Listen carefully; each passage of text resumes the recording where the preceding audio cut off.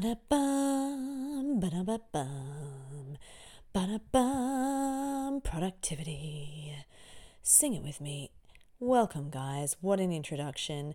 It's another episode of the Productivity Project with your host, Kat. That's me. Last week I didn't sing an intro, and this week I am back with a vengeance. I hope you all enjoyed that little ditty.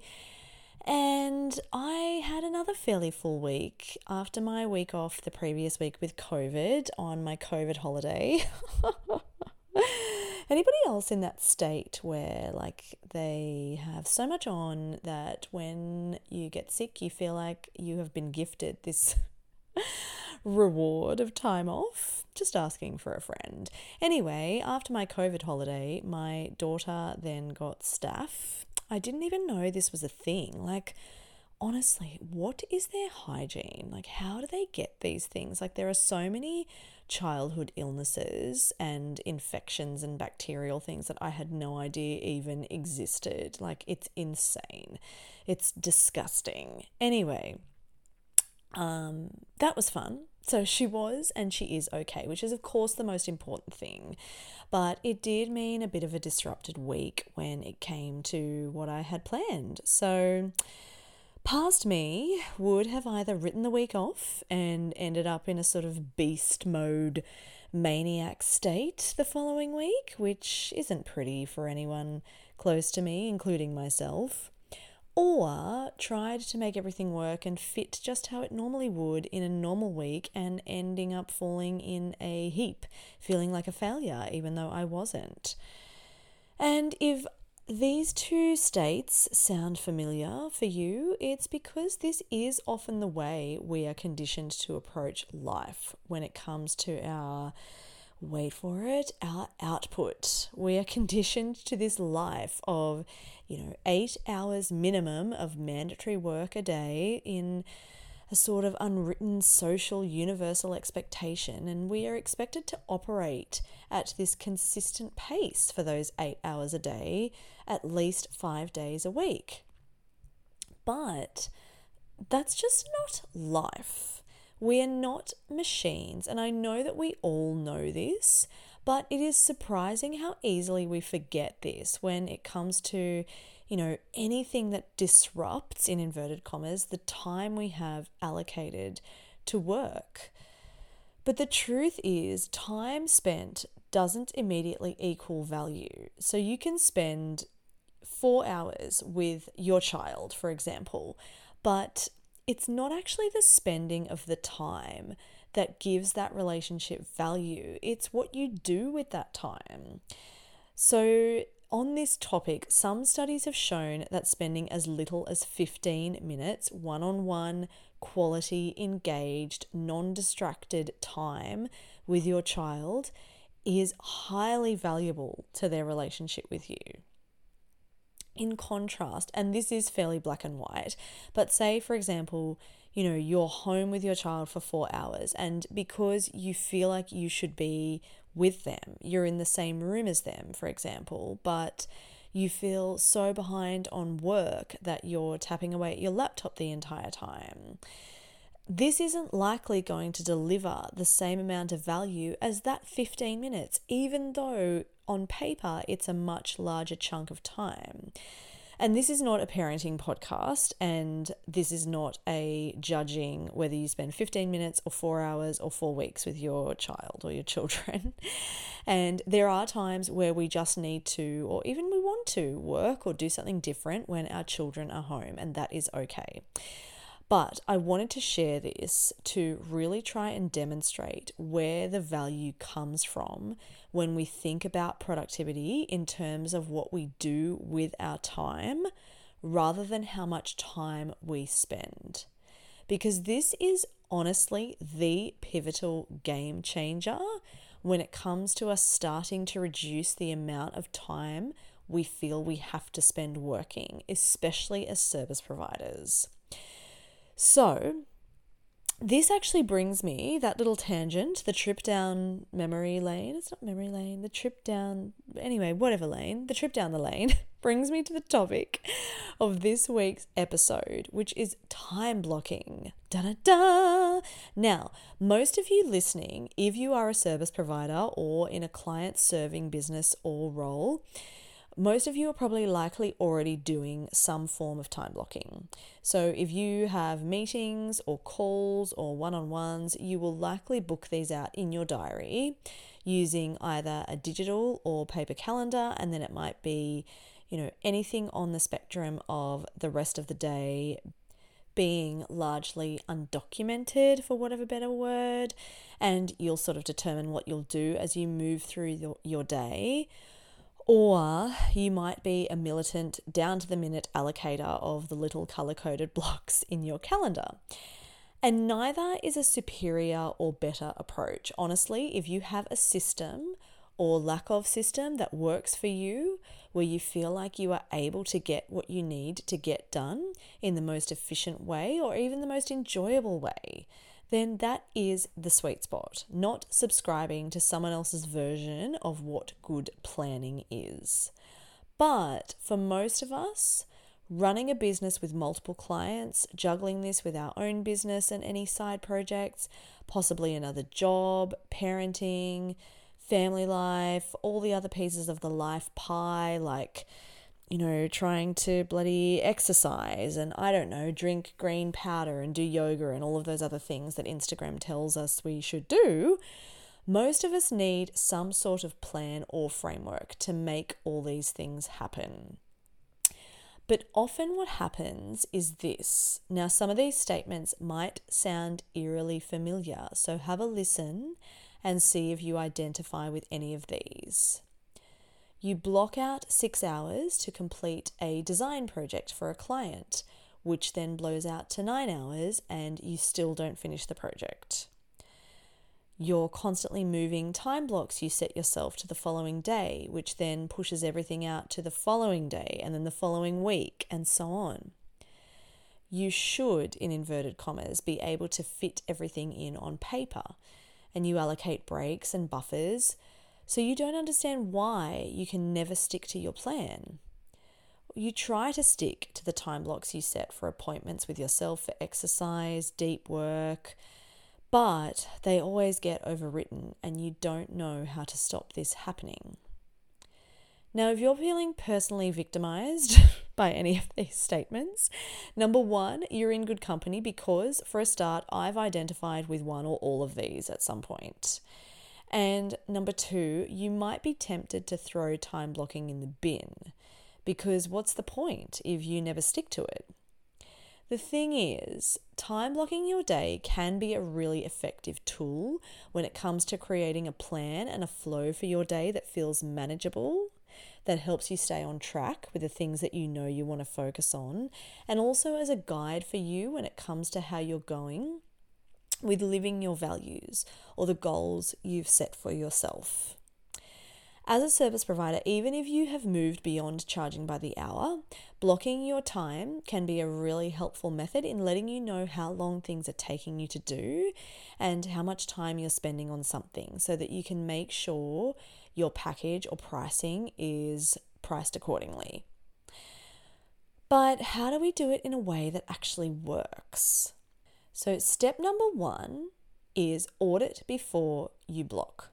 So before you implement something like time blocking, spend a week or two tracking your tasks in terms of the time they take.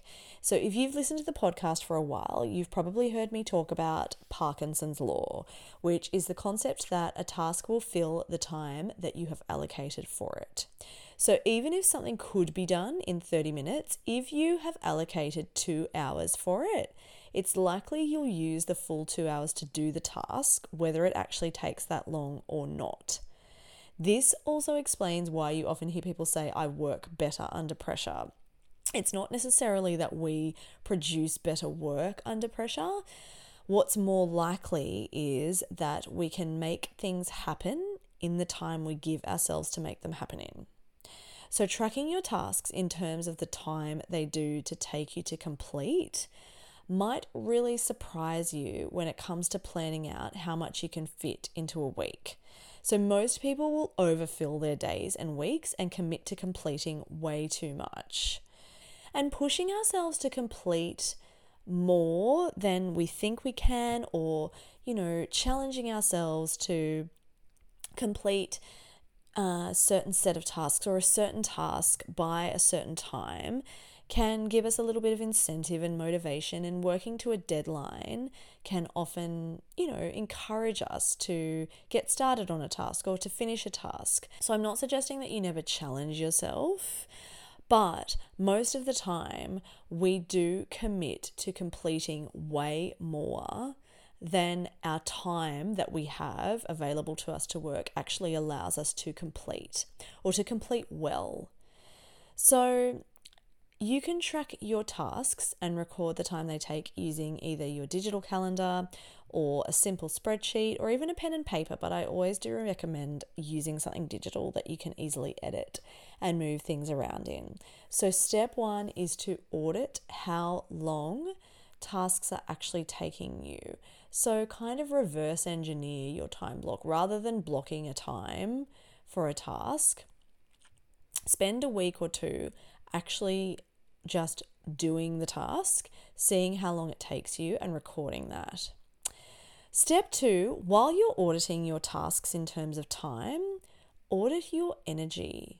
So this is the energy level a certain task takes or gives. For example, a 2-hour Zoom call might leave you feeling really drained, while an hour of creative writing might leave you buzzing and excited, or vice versa, depending on the type of person you are.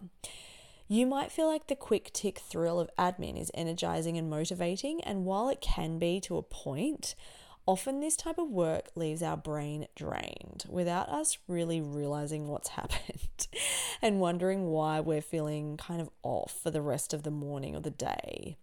So auditing your energy instead of just meticulously tracking your time and how long you spend, weeing or eating snacks or scrolling on social media, when you generally have an idea of how much time you're spending on that stuff anyway, although sometimes it can surprise you. Auditing your energy will give you valuable intel on how you can apply a structure to your day that works for you. So this is where it gets really customized to you, allowing for the things that drain our energy. So, perhaps scheduling in a buffer to break or regroup instead of just scheduling in a task on top of something that you've just finished that's a little bit draining. And, making sure that we're doing enough of the things that light us up, for want of a better phrase, and refresh us. So you can do this by adding a column in your task tracking spreadsheet from step 1, or a little note in your calendar entries, whatever works for you. So we're now at step 3. Now you've got your data on how long your tasks take you and what your corresponding energy levels are like. You're going to have a much clearer picture of what an effective week will look like for you.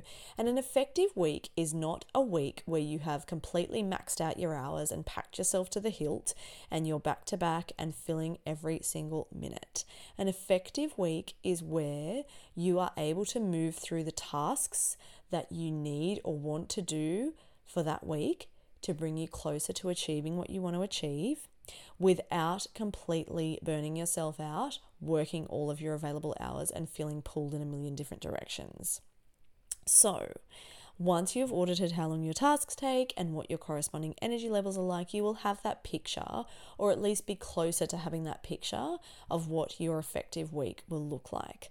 So step 3 is bringing steps 1 and 2 together and aligning them with the goals that you have for your week. And if you don't have goals for your week or your month or even your year yet, that's okay. But listen to episode 24 of this podcast on goal setting. Work through your goal setting exercise and then come back to this step.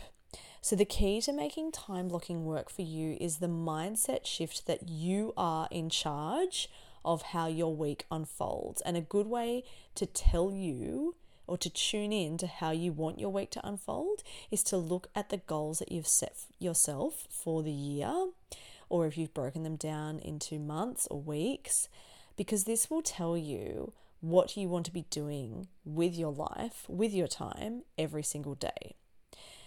So time blocking is not a way of life. Time blocking is a tool that you're implementing to help your brain, which is naturally primed for distraction, to stay on track with the goals that you've set for yourself and the things that you need or want to get done. So this is how we break down how we want to live our life. This is how the goals that we've set for ourselves can translate into us actually living the life that we want to live.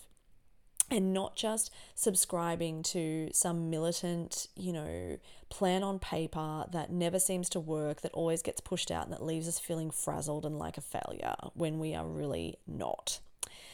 So when you align time blocking with realistic expectations when it comes to how long your tasks are taking you, your energy levels and how these fluctuate through the day, and what your long-term goals are, you can finally start to implement a time blocking system that actually works for you. So I could honestly talk about this all day, but I hope this has helped give you some food for thought on creating a time blocking or planning system that works for you. This was fairly high level, but this is the beginning of the content that we will be working through in my upcoming mini course, which I announced on Instagram on Friday night. That is my Wild Friday night, guys. This is Life at 39, Wild Friday nights in, announcing mini courses. Some would say I impulsively announced it, but given this program has been in the works for the best part of a year, I don't think there's anything impulsive about it. So the program is called the Bandwidth Blueprint, and it is my complete blueprint for booked out service providers. So whether you're a VA, social media manager, OBM, copywriter, freelancer, tech ninja, coach, PA, EA, all the A's, to help you build a work life you love that doesn't mean working all of your available hours, and leaves you with the capacity to actually achieve your goals without just throwing more time you don't have at the problem. So in summary, if you are a solo roller max the eyeballs with already limited hours, if you feel like you're spending all your spare time working, if you're sick of just watching every other business owner apparently run their entire operation from the pool, like honestly, and if you're wondering how on earth you're ever going to find the time to make your own business goals come to life, this program is for you. It'll be a really fun, really transformative, and more importantly, easy to digest and implement mini course, complete with ready to install templates to help you actually integrate what you learn instead of just, leaving it collecting dust somewhere at the back of your Google Drive for, 2 years. Not talking about personal experience at all. So I have opened my waitlist now. The program will be kicking off in late April. So if you are a booked out or busy service provider who is ready to actually do the things you started your business to do without burning yourself to a complete husk in the process, here's what you need to do. So follow me on Instagram at cathunter.va and DM me bandwidth. You can just send that word to me. I know you're time poor. You don't have to say, hey, happy Friday, and all the other things that, you would normally introduce yourself with. I don't mind. Bandwidth is enough for me. DM me bandwidth to waitlist yourself. Thank you so much for listening, and I will see you all next week for another episode of The Productivity Project. Bye for now, gang.